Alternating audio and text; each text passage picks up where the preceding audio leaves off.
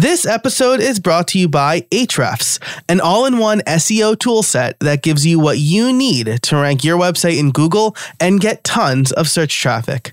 And now you can use their webmaster tools for free. Ahrefs has been instrumental for me in increasing traffic to my sites.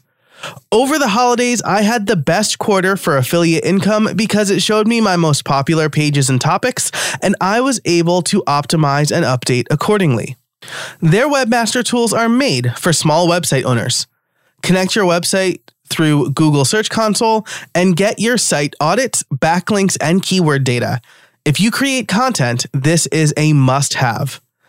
Gain a following and increase traffic to your site for free. Sign up for Ahrefs at ahrefs.com/AWT. That's ahrefs.com/AWT.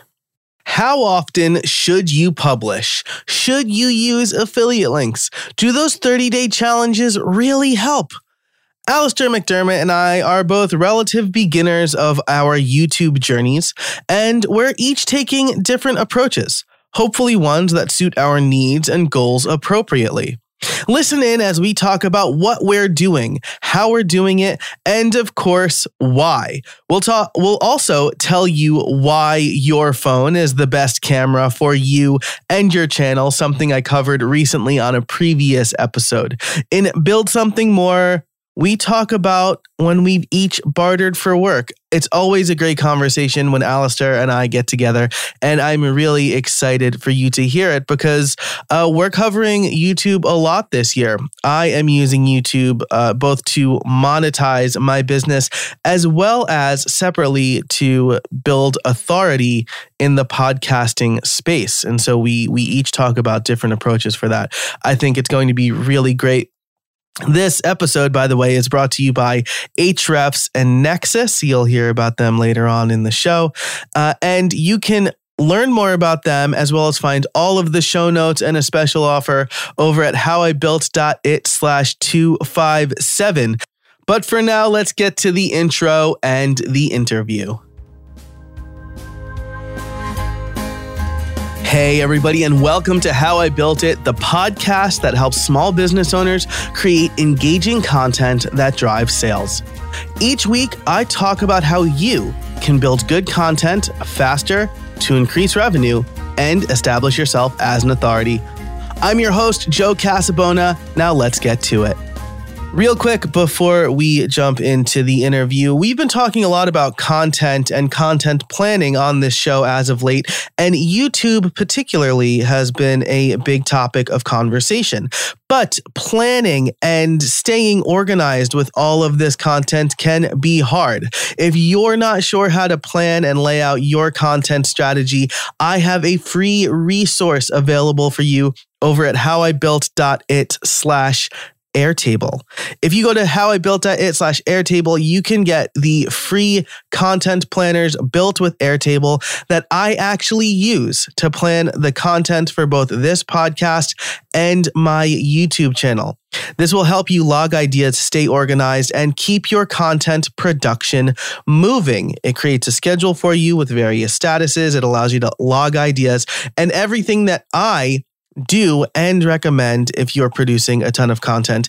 Again, you can find that over at howibuilt.it/Airtable. It is completely free. And if you are planning content, no matter if it's for a podcast, YouTube, or even your blog, this is something that you definitely need. All right, welcome. I am here with Alistair McDermott. He's a good friend of mine. He's been on the show before, a repeat guest, but we talk regularly. And today we're talking about content creation for authors and speakers, building YouTube. We have different approaches to our YouTube channels, and we discussed this at the end of 2021, but I thought it would be a fun conversation for us today to talk about our strategies and kind of how we're doing YouTube, what we want to use YouTube for, either to build authority or make money and all that fun stuff. So let's bring in Alistair. Alistair, how are you doing today? Joe, I'm doing good. Yeah, I think this is a really interesting topic. So I'm delighted to be here to talk to you about it. Yeah. So YouTube for me is has become more of a focus. I renovated my office, and I wanted to make it kind of a little bit more YouTuber style. So I kind of I did some work for an interior designer, so I got her to do Nice. do some work, return the favor, and so she helped me make the office look pretty cool. So I have what makes for a decent studio if I want to do some video. That's fantastic. So actually, maybe this is something that we could talk about and build something more.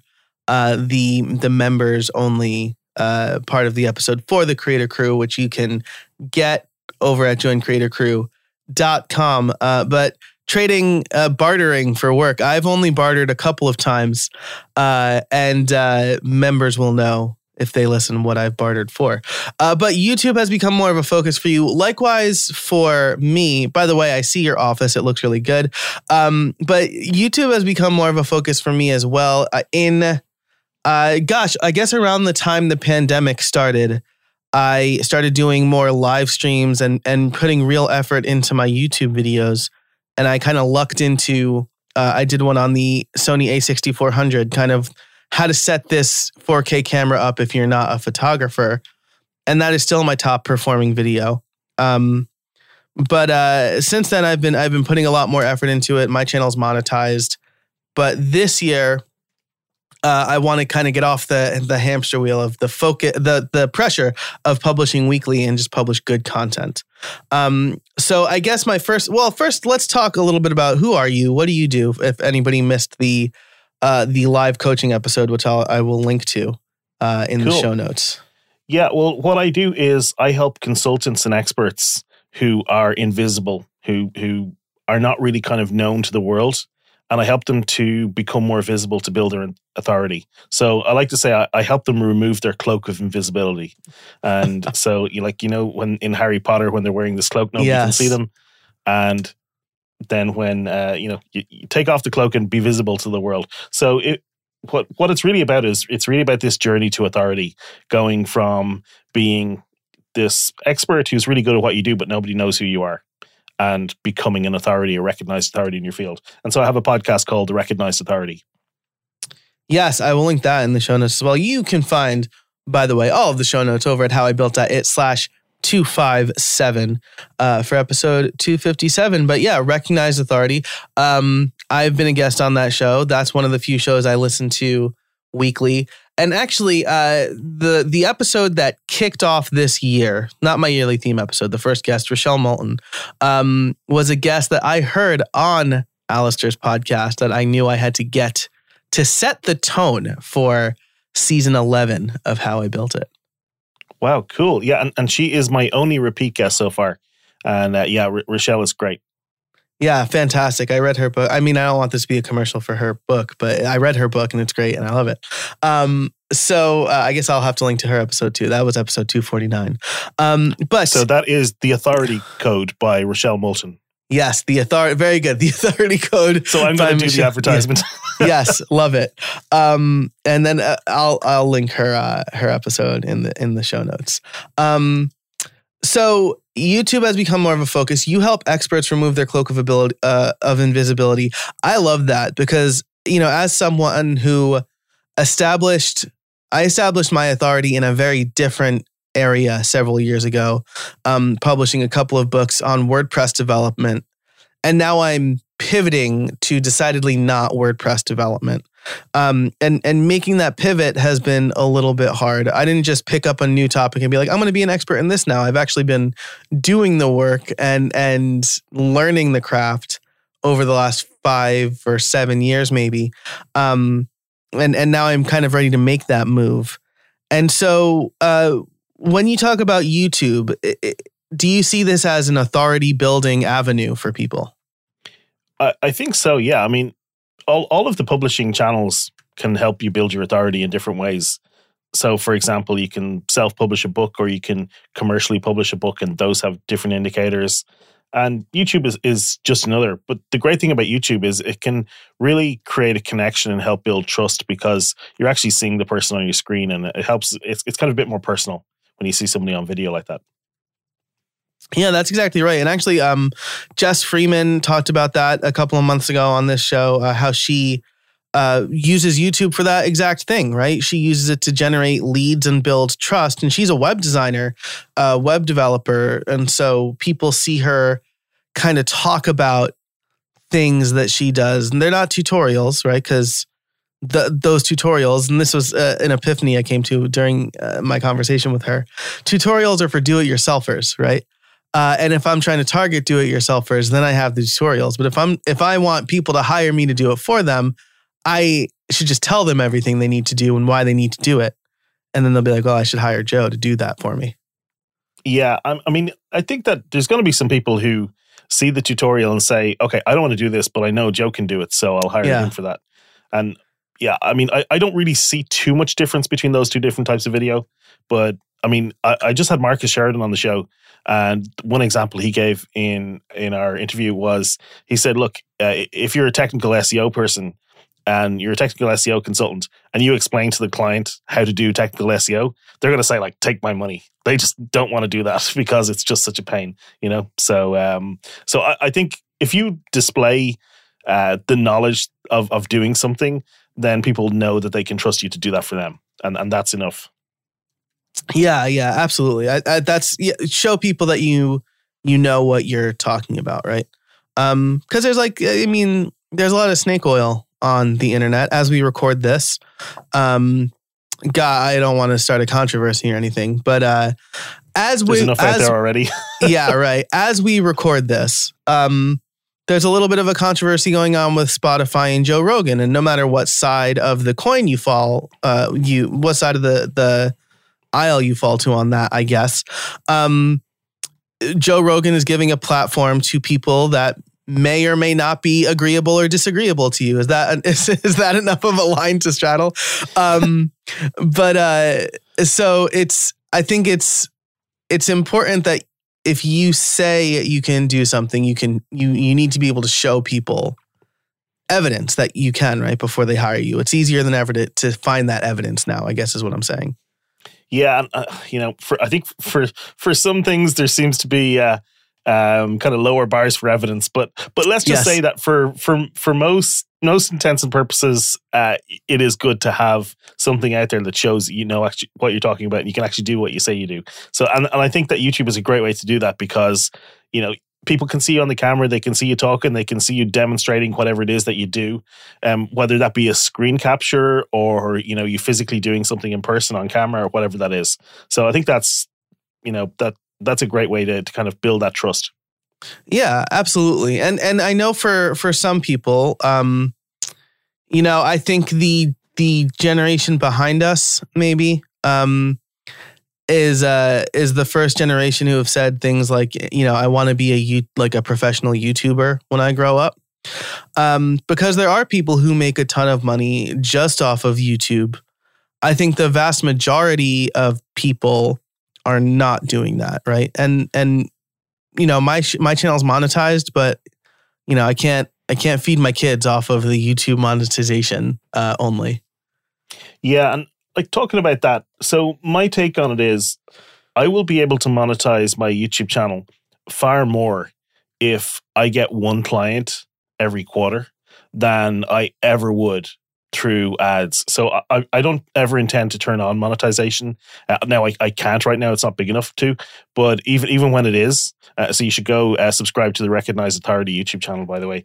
But even when it grows to the point that I can monetize it, that you'll never have to watch ads there because it's far more likely for me and far more profitable to bring in one new client. And that's the reality for a lot of, I think, B2B expert businesses.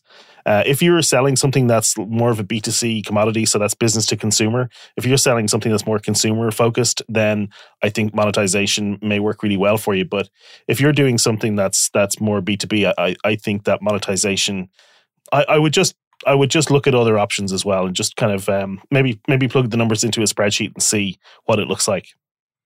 Yeah, no, that's really interesting, right? Because my channel is monetized. I have ads turned on. Something that I probably shouldn't guarantee, but the way I'm feeling right now, I can't ever see myself turning on the mid-roll or in video ads, right? Where like the video gets interrupted. unless I can determine the exact point the ad is put in, right? And you can't do that on YouTube. If I can say like, all right, now we're going to take a break so you can watch this ad or whatever, right? But they don't. They just kind of insert it where they think it's best. And mine's monetized partially because it's a fine revenue stream for me. But I feel like that gives me a little bit of extra authority, right? Because I'm teaching people how to create consistent content and how to make money doing it. And so this is a little badge that I make money through podcast sponsors, I make money through affiliate links, and I make money just from my YouTube videos. I think it makes sense for two reasons there, actually. Number one, to show that you can do it. And number two is because you're continuously learning and experimenting with the system, which I think is important if you want to talk to people about it, that you're actually doing what you talk about so that you can learn and show, hey, there's something new here. Here you go. Yeah, absolutely. And so okay, I'm giving you a free pass on this one, Joe. You're okay. Thank you. I appreciate that. Now, similarly, right, I have another channel called Podcast Liftoff. The main goal of that is to get more podcasting clients, right? Or podcast consulting clients. I can't see myself monetizing that channel for the reasons you just said. Yeah. I'll give you one other example. I in my podcast interviews, usually I ask the guests, actually, I think I've done every episode. I ask the guests at the end for business book recommendations and fiction book recommendations as well, just because I'm interested to know what people read, and I'm a big reader. But I'm never going to have an Amazon affiliate link on there, because the amount of money that I would make off of book sales would be so negligible. And I think it just sends it kind of would cheapen it a little bit. So I'm just not doing that. I'm just not putting in affiliate links there. And again, it's just the same kind of idea. It also allows me to say, hey, there's no affiliate links on my site. So I have a free ebook on how to set up your video and microphone to sound better and look better. And so I have that, and I don't have any affiliate links in there either. And it just allows me to say, hey, look, this is pure unbiased information. There's no affiliate links or anything like that. And I'm not saying that you would be biased if there were affiliate links in there, but you're definitely not if there's none. And so it just allows me to say that. And so that, that's just something that else. I think it just allows you to kind of to stay a bit more premium, to be slightly up the ladder in terms of how you come across. Yeah, that's really interesting, right? Because I think this is I think where our approaches differ a little bit, right? Your sole purpose is establishing authority, helping other people establish their authority. My purpose in my content is to monetize the content. And then to show people how to do it, right? So, but again, I don't ask people specifically what books they read, right? I feel like if I did that, then it would be like a thinly veiled excuse to have at least one affiliate in all of my show notes. But I don't. If a book comes up, and actually, more often than not now, they're not, because my VA puts together my notes, and I haven't instructed her to just use, like, she'll just find the title on Amazon.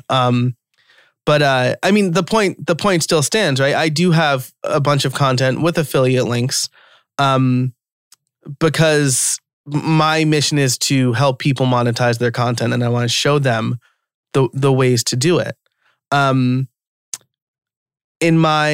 I guess I can't say this definitively, but most of the time in my premium content, there are no affiliate links, right? There are,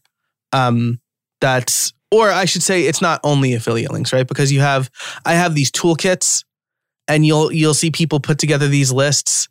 Actually, here's a perfect example. I was looking for a good hammer, and the first link I clicked on was basically just the top 10 hammers when you do an Amazon search. And I'm like, this is not the best hammers. This is just the hammers that get bought the most. Mm-hmm. Where I went to, I think Bob Vila's website. And the first hammer I saw was a hammer I'd never heard of. So, he has the authority. And even if he is using affiliate links there, that's his content being monetized. But he's already established his authority. I hope I made that point well.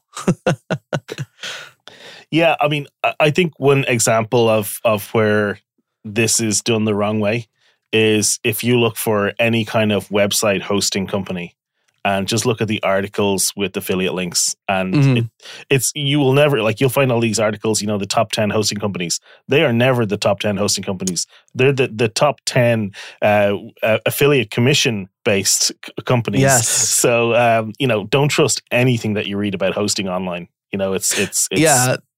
That's the problem, and that's what I'm trying to move away from. And look, I know that a lot of people make money and make a good living as affiliates, and I'm not saying that that, like, it's not like it's every affiliate out there who's doing this, and it's a lot of people just trying to monetize what they do. So I think there's like this line that you have to tread, and I know that, like, one thing that some people do is they say, okay, I'll never give an affiliate link for something that I haven't used myself, and that I stand over, that I can recommend. And that's one way to go, Yeah, and that is more often than not my approach. I say, like, I'll always put in my affiliate link for my recommended hosting company. And actually they're a sponsor of this podcast. So Nexus. So actually the link here is not going to be an affiliate link, because that's another thing I don't do. If they're giving me money for the sponsorship, I'm not going to double dip. But right. I tell people, and if you're listening to the ad supported version of this episode, you'll hear me say it. I host all of my important sites on Nexus. Like, that's the God's honest truth. So I don't feel any qualms about using an affiliate link there. The same thing with ConvertKit, right? I run all of my email marketing stuff through ConvertKit. So I'm not going to throw a MailChimp affiliate link in there because I don't really use MailChimp, or I'm not going to throw an ActiveCampaign affiliate link in there because I don't use ActiveCampaign. And so I think you're right. That's a good, put your money where your mouth is that way. But I think you're right, especially about the hosting company articles, right? It's like, yeah, you're basically selling that article to the highest bidder.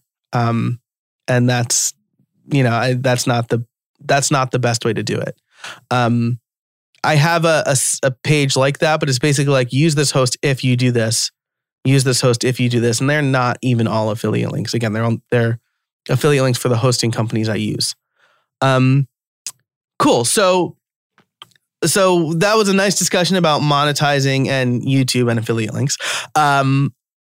Let's talk about our approaches to creating the YouTube videos. I try to publish on each channel fortnightly, opposite weeks, right? So this week, as we record this, a video on Podcast Liftoff will be coming out. Last week, a video came out on my main channel. This is up from a video on each channel every week. Right. So, okay. So I'll kind of give the high level overview of my thinking on this, and then we can kind of break it down from there. So I did a training course with Video Creators. That's Tim Schmoyer's company. And so what we did, it was an 8-week course. And so there was, it really was very much for established YouTubers. And so I was very much the newbie in the room. And I was really, like, it was fascinating. It was a really interesting course. What I took from it, and I'm going to boil it down, I'm just going to give you the 80-20, because I kind of ignored 80% of it, that I felt, okay, this is not for me right now, and I might go back and implement some of it and things like that. But I didn't feel like it was right for me right now. What I took from it was the content that I create is educational content. That's the type of content, and it's business focused. In fact, it may even come across as boring if it's not like absolutely perfectly for you if you're not in my target market. Yeah. But what I took from it was I need to make my educational content more interesting and more entertaining. And so what I need to do is I need to bring in more storytelling into it in particular. And I also should look at bringing in like elements of like the 3-act structure or the hero's journey into how I actually plan the videos. Also, I want to raise the quality of the videos that I'm making, so keep them high quality. And I'm not just talking about the video, like the actual image quality. I'm talking about the whole thing should be put together well.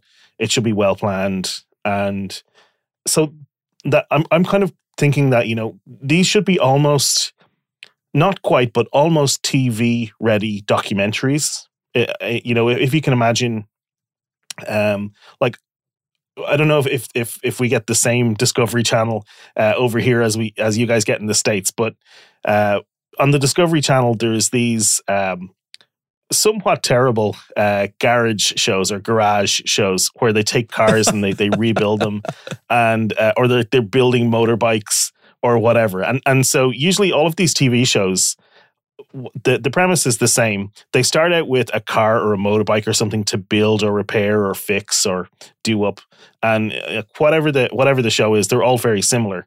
By the end of the show, they manage to put it all together, and they show the before and the after, and it's all great. But during that show, there's always some tension. There's always like a deadline or a budget. Or in the case of the motorbike guys, there was usually they usually threw chairs at each other and had big arguments or something. I think everybody knows the guys I'm talking about. Yeah. I am from where that show was shot. Yeah. So you know what I'm talking about? Like, there's always some tension. There's always something going on in the background. Like, it's not about the actual building. Like, it's not about, screwing bolts onto a motorbike or, painting a car. Like, it's not actually about the process of that. There's always a story, around it. And I'm not saying those shows are perfect. They're not. But they're really sticky. And what I mean by that is they hook people. You're flicking channels and you start watching one and you kind of just, and again, they're not for everybody, but I find that model works really well. And so I'm wondering what elements of that, how can I make my videos more sticky in that way to get people to keep watching, to be interested, to add a little bit more attention to them, and a lot of that is through story and storytelling. So that's something I really want to bring in. And I'm kind of looking at doing less videos, but making them better quality. So that's kind of my approach. Yeah. So I have a point on that I'm really excited to make. But just to drive home your point about the tension and the stickiness, right? I try to relate things back to Star Wars whenever I can. And one of the reasons that Rogue One got kind of lampooned as a not very good movie is because there's no tension, right? It's a movie about how the Death Star plans were acquired.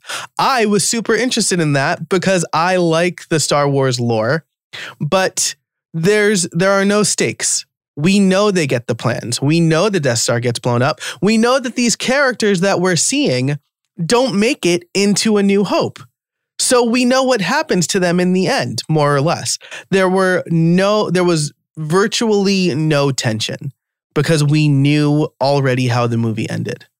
And if you're into Star Wars and you like the standard kind of Star Wars telling mold, that doesn't work for you, right? It's kind of another reason I think the Book of Boba Fett is not working for a lot of people. There's more tension, but it doesn't feel as sticky unless you're like my type of Star Wars fan where I like Star Wars stuff. I'm not a Star Wars fan who hates Star Wars, but I'm also not like a casual fan of sci-fi, right? So like I'm like in the middle where I will just like any canon Star Wars story. Okay, so you and I are not going to get on Trek for life. That's all right. My dad's a Star Trek fan as well, not a Star Wars fan. So I live in harmony with Star Trek fans. So about the quality over quantity, by the time this episode comes out, I think this piece will be available on my blog. But I am working on a 30-day challenge called One Good Thing or One Thing Well. I forgot what domain I was able to pick up. But you see all these challenges on Twitter, right? Tweet 100. Matt Ragland is doing, I'm putting out a podcast episode every day in January. Dickie Bush does the ship 30 for 30. And I don't think any of these challenges are good or healthy for creators. Because what you're basically just doing is telling them to churn out whatever they can churn out. Maybe they get a process in place, but it's definitely not a long-term thing. And so the challenge that I'm working on that I want to do is, hey, take something, work on it for 30 days, release what you have at the end of those 30 days, maybe tweet about the progress you've made each day.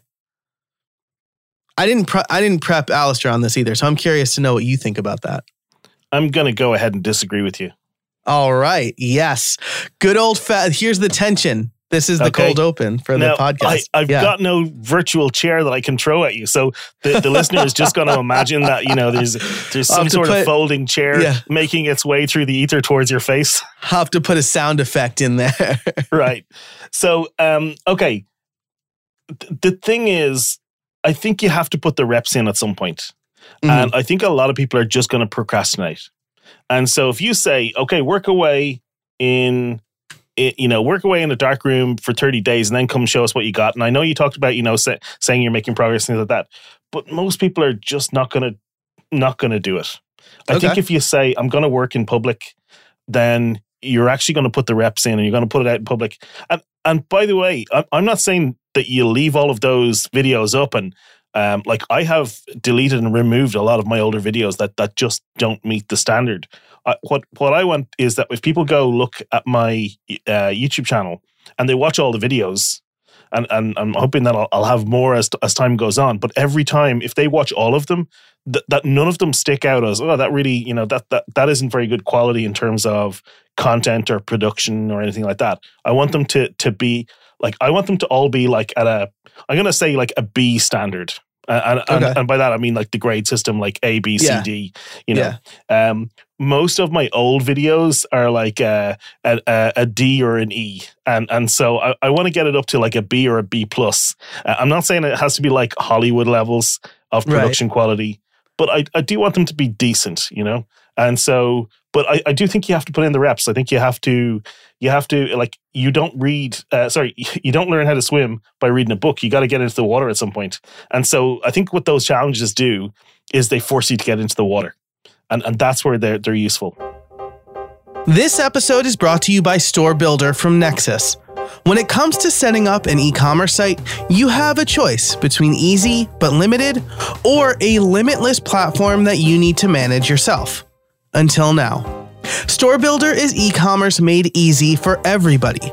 It saves you time and delivers a storefront that lets you get to selling. As someone who set up multiple e-commerce sites, I can tell you that Store Builder has been a much easier experience than anything else. Answer a few questions, add your content, and sell. Store Builder was created and is supported by e-commerce experts at Nexus. Get the speed, security, and support you need when you need it. Are you ready to launch your perfect online store? Head over to howibuilt.it/storebuilder for a special offer.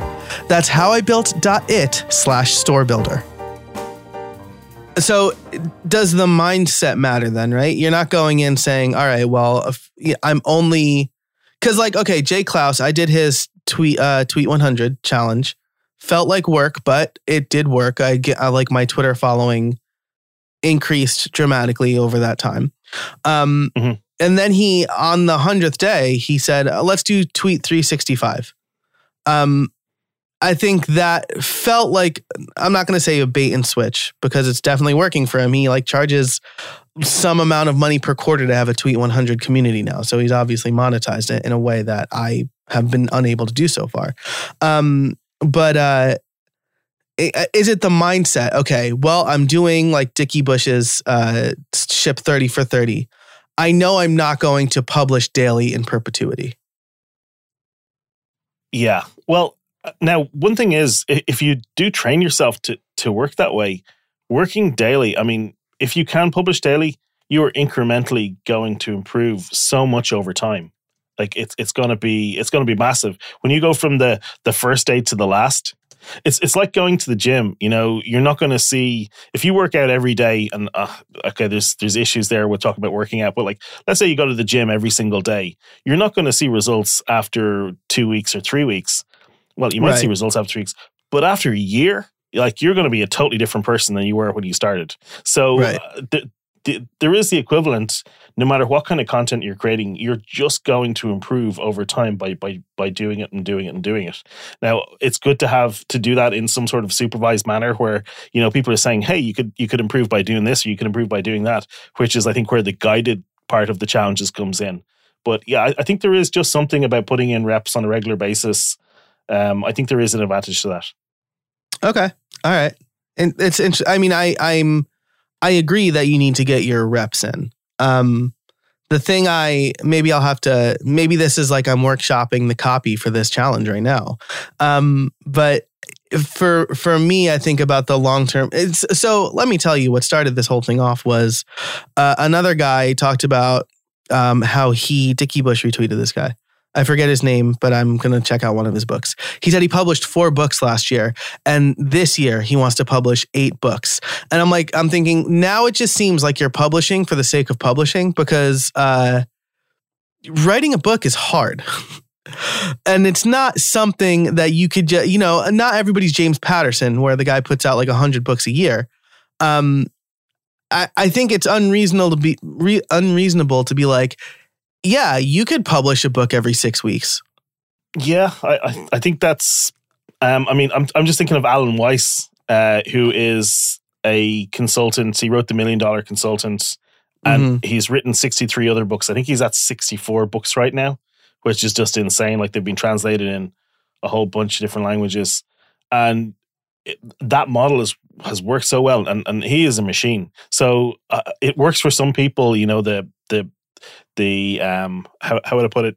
The kind of the super frequent publishing model, let's say.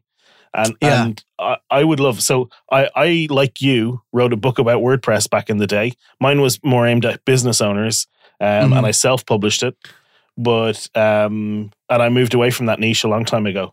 But at the same time, it was good to write and to publish something. And I did see an improvement when I started to write my next book, which is about niching down. And that's actually with the publisher at the moment. Had a niche down, and nice. I haven't got a working title for that, but that's kind of what the topic is: how to specialize your expert business. And so it was so much easier to write the second time after having gone through the first process. And I just had an idea of what I was doing. Yeah. Okay, this is a really good point, right? Because I don't want to get my point misconstrued. I write every single day. I think there is a lot of value to writing every single day. Where I worry about the let's say mental health ramifications is by glamorizing the need to publish every day. And I want to bring it back to your point about how you're publishing your YouTube videos, right? Because there are people who publish every day or multiple times a week. Sarah Dietschy and MKBHD come to mind, but these are people who make nearly all of their money in some way, shape, or form off of their YouTube channel. Yeah. So when you say you're looking for quality over quantity, do you have a published schedule, or do you just... I tell you what, so this is really important to clarify. For me, YouTube is very much a secondary channel. Mm-hmm. So it's not the primary thing. The podcast is first and foremost for me. My email list is super important. And YouTube is like, LinkedIn is more important than YouTube, for example. Twitter kind of probably is more important right now as well. So YouTube is like a support isn't the right word, but it's like a place that I can send people, say, hey, I did a video on this topic, go check it out. And they'll go there and they'll see that I have 4 or 5 other videos right now, and they'll have a look at those. And maybe in a year's time, I'll have 12 good videos, good quality videos on various different topics. I might have some live streams on there as well. That's the other thing with YouTube. It's very easy to hit go live and just kind of riff on something. Yeah. But I think those are a bit different than produced YouTube videos. So, Absolutely. So yeah, that's kind of like what I'm thinking. Like, if you were to say, like, what's your publishing schedule? Probably something like 1 video a quarter, maybe 2 or 3 videos a quarter, but that would be it. I can't ever see myself doing more than 1 a month. That said, we'll see what happens. But that's kind of my thinking right now. And by the way, I know that there's people out there thinking, oh my God, that like you really need to make more videos than that. But there are channels out there with 5, 10, 15 videos, and each one of them has 2 or 3 million views. So it is possible to do it that way as well. I know because I looked at a lot of stuff for research during the course. So there are different ways to approach it. And so I'm maybe I'm dipping my toe in the water more than you would be in terms of using YouTube. Yeah, I think that's a really good point. And like I said, I'm cutting back my publishing schedule because it was too much. And I think I would publish videos just for the sake of publishing, and the quality went down because of it, right? Where now I have a pretty clear pipeline, and now I have 2 weeks to make a video, and that's plenty of time for me because that's my style, right? And I have an editor. That's the other thing. I have somebody edit my videos because I hate editing. So, I think a big it depends on a lot of things. What you want to do, what your goals are. And if you're looking to establish your authority on a few topics, maybe you do have a few really highly produced videos. Optimize those thumbnails and titles because that's where like 80% of clicks come from. And then you don't have to publish every month or every 2 months. CGP Grey, he made his bones like early in the YouTube days, but he doesn't ascribe to the I need to publish a video every Tuesday or whatever. He publishes about one a month, one every 6 weeks, and they all do really well. Whereas Rumi Official, Joel from Rumi Official, he's a music YouTuber. Love his videos. He publishes every day, and he tried experimenting with other things, but his daily videos are the things that do the best. So it's all about experimenting. Maybe that's another place where these daily challenges help you. You can experiment and iterate more quickly. Yeah, absolutely. Yeah. And so I think that, if you want to go do those challenges, go do them. You can learn so much. And I did do a video challenge with a company called Clockwise. And it was a 30-day challenge. I did it last year sometime. And I did a video every day. And some of them I put on YouTube, some of them on LinkedIn and various different places. But I did learn a lot. And this was a paid guided challenge. And we did so I think once a week we did a kind of a check-in call, and Nina from Clockwise would actually review the videos that we'd done and give us some feedback. Oh, wow. And the biggest thing that I got from it, and there were lots of different things, but and on one of my videos, by the way, I've included on my YouTube channel, I've included clips from my older YouTube videos, so you can actually see over time how my setup has improved. And like in the oldest video, I actually don't recognize myself. I don't sound like me, and I don't look like me. It's really That's weird. So funny. Yeah, it's mad. But I did change how I approach it, and one thing I've gotten much better at is I have trained myself to look at the lens. And that is a big deal because when people are looking at the video, they feel like you're making eye contact with them. And now if you're on a call like we're on a call right now, you do need to look down and look at the person's face. But it's good if you keep looking at the lens as much as you can. And then if you're actually doing a YouTube video where, there's no other person, you're not in conversation, you really need to look directly at the lens.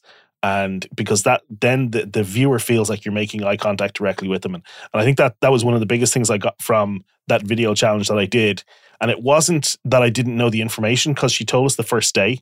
It was that I needed to have 30 days of me being reminded every day, hey, you need to look at it more. Hey, you need to look at it more. Hey, you need to look at it more. And I eventually got it by the end, and now I'm much better at it. Yeah, it could be habit forming in that way, right? That's a really good point. I know a friend of mine, Brian Richards, actually set up a teleprompter and has his Zoom calls on that so he can look at the camera and at the person at the same time. So not everybody's going to go through those lengths. That's next level. That's really cool. Yeah, I like that. Brian's a professional virtual summit producer. So this is the thing that he does. And so he spent a lot of time doing that. I tried for a while, but I hate clutter on my desk, and I already have like multiple arms until like the teleprompter just gave me agita. Now we've been talking for a while, nearly an hour at this point.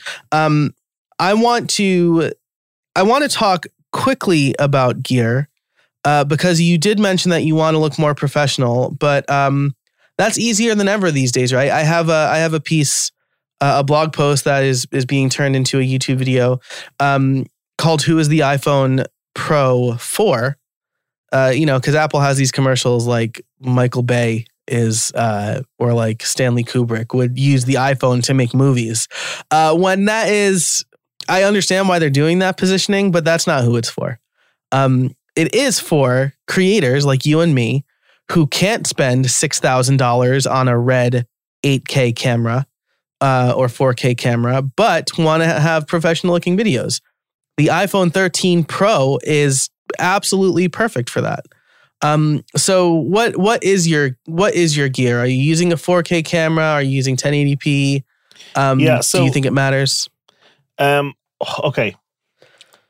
I'm producing video in 1080p HD. So I'm not producing in 4K. I'm not editing in 4K. I'm taking a 4K picture and down-resing it. And in fact, what I'm doing is I'm bringing. So I have a Sony A6100, which is a couple of tiers down from the 6400 you made that video about. You're talking about. Yeah. I have that with a Sigma 16mm lens, and so I have same lens as me. Yep. Yeah. And it's a fantastic setup. Again, like that's dropping for. Somebody buying that over here, that's dropping 1,500 euros. That's nearly $2,000. So it's significant cost. Now, right now, I have that going through an Elgato Camlink 4K. I also have, because I have a second camera, I have an A10 Mini, Blackmagic A10 Mini, which I can take the nice 2 camera feed off and I can switch back and forth. And I do that sometimes if I'm doing a live workshop. I want to have a 2 camera feed. But that glitched out on a call last week, and I just plugged it out and plugged in the Camlink just to get up and running, and I haven't bothered to plug it back in since. So maybe I don't need that. But so that's what I'm recording. But I'm actually using OBS, so that's it's a free piece of software that you can do some really cool things with in terms of changing what's on your screen or putting up like lower third graphics and things like that. And it's really powerful. So I actually have it zoomed in.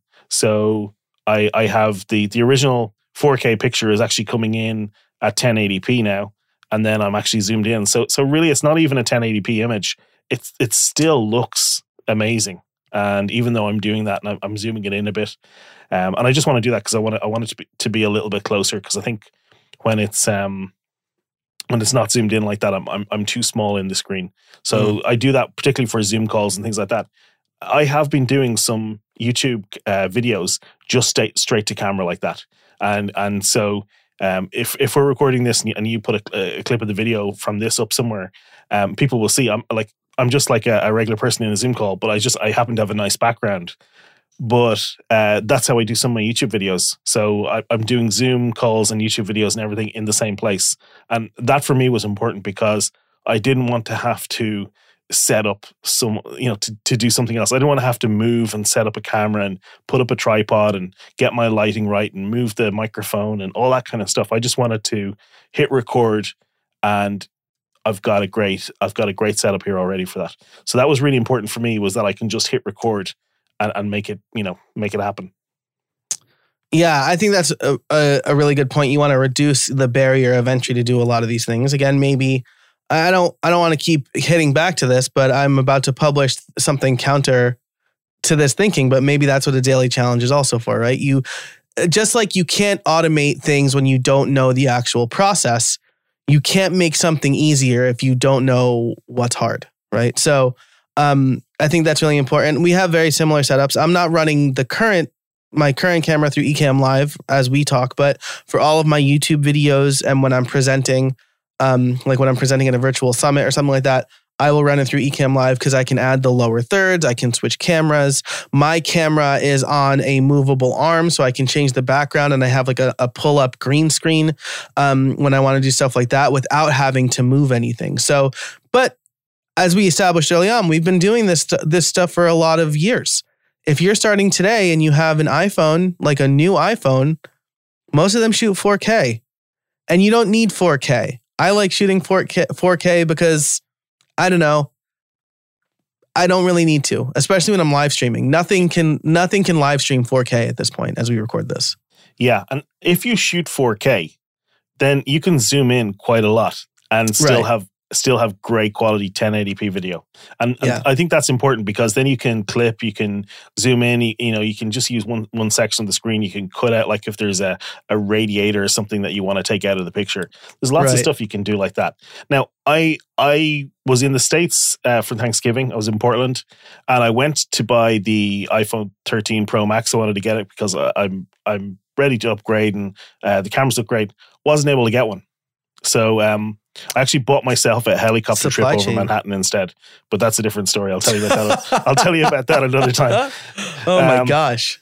So I'm still using my trusty iPhone 8 Plus, and wow, it is absolutely fine. The only thing is the battery is it's down to 82% or something.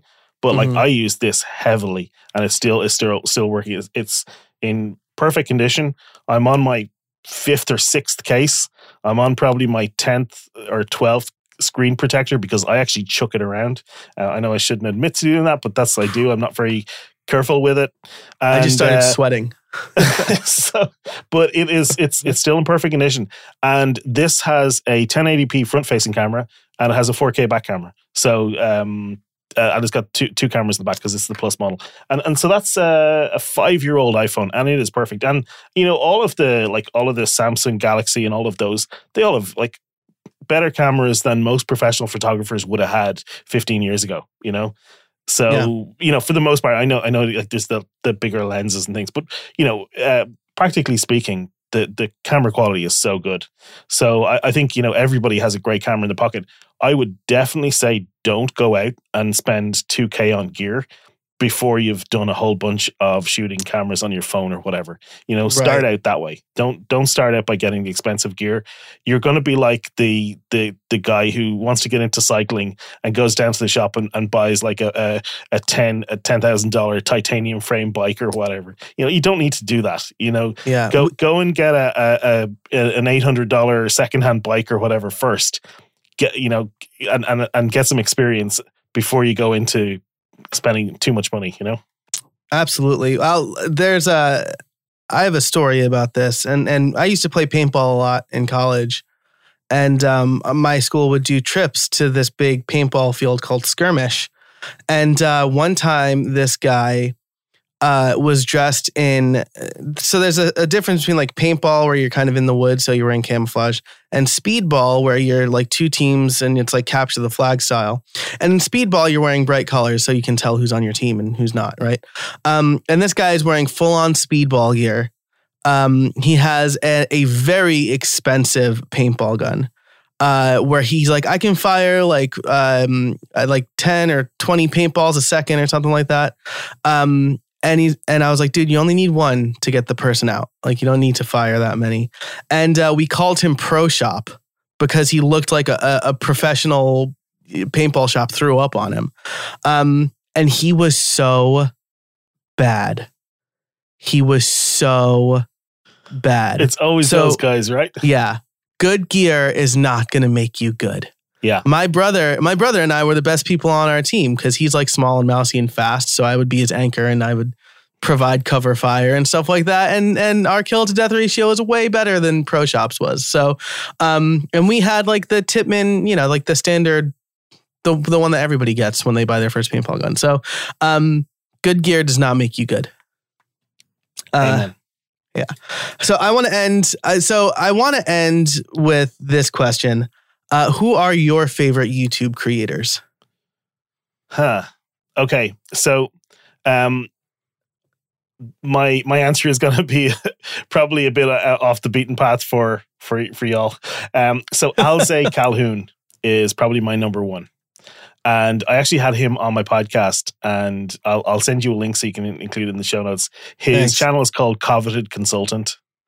And what I love is just the simplicity, the frequency, the quality of information that he's delivered, and he has built a massive following on there. You know, in the consulting niche, so it's not big, but yeah, he's got a great channel. Apart from that, like, I don't have any other, like, I'm not really a YouTube consumer, and that probably feeds into it being a secondary channel for me, because I don't go and spend a lot of time on there. I think that if you are creating videos, I think one thing, probably the most useful thing I did in that course that I did, well, apart from the information, which is, okay, it's not the most useful, but a big part of it was they got us to watch a lot of videos. And so watching a lot of YouTube videos over and over again, particularly from the good creators, like there was one Casey Neistat, and everybody knows him. And there was one video he did where he loses his drone, and he has to go and rescue his drone, which is on the roof of another building. So if you lose a drone in New York City, you've got to like, it's hassle to get it back. Yeah. So this video is about that. And the interesting thing was, if you watch that video, and I'll find it and link it so you can link to it, you'll see this 3-act structure. You'll see him telling the story. It's not really about, it's about the story. It's not about the drone. And in fact, the really ironic thing is he doesn't actually show how he got it in the end. And this is kind of weird, but like, so it's just like it's like the Star Wars movie you were talking about. This is kind of, he doesn't even show like really how he got there. He doesn't have footage of it, but he shows all the ways that he was stopped. Like, he was stopped by security, and there was locked doors and all of this kind of stuff. So he showed loads of different barriers that he had hit, but he didn't show him getting the thing in the end. But he also shows the aftershot. And so, but as a story, it works really well, because that's what people are focusing on. And he's a brilliant storyteller. So, So I think it's possible to take pretty much any business topic and turn it into a story, and introduce that tension, and just make it a more, again, go back to the word sticky. It's not the perfect word, but just kind of make it so that it kind of, I think in the YouTube world, they talk about the retention graph, and that's what you want to focus on, is having people stay watching all the way through. Yeah, absolutely. That is fantastic. We'll leave it at that. Alistair, thanks so much for joining me again on the show. I really appreciate it. If people want to learn more about you, where can they find you? You can go to therecognizedauthority.com, and you will find my email list, and my YouTube is all linked up there, and check out the podcast. Fantastic. Thanks so much for that and all of the show notes. It's going to be a show notes rich page for this episode. You can go to howibuilt.it/257.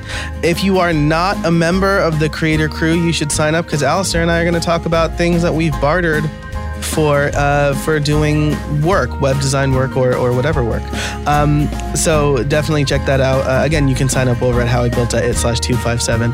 Thanks so much for listening. And Alistair, thanks so much for joining me today. Thank you. And until next time, thanks so much for listening, and get out there and build something.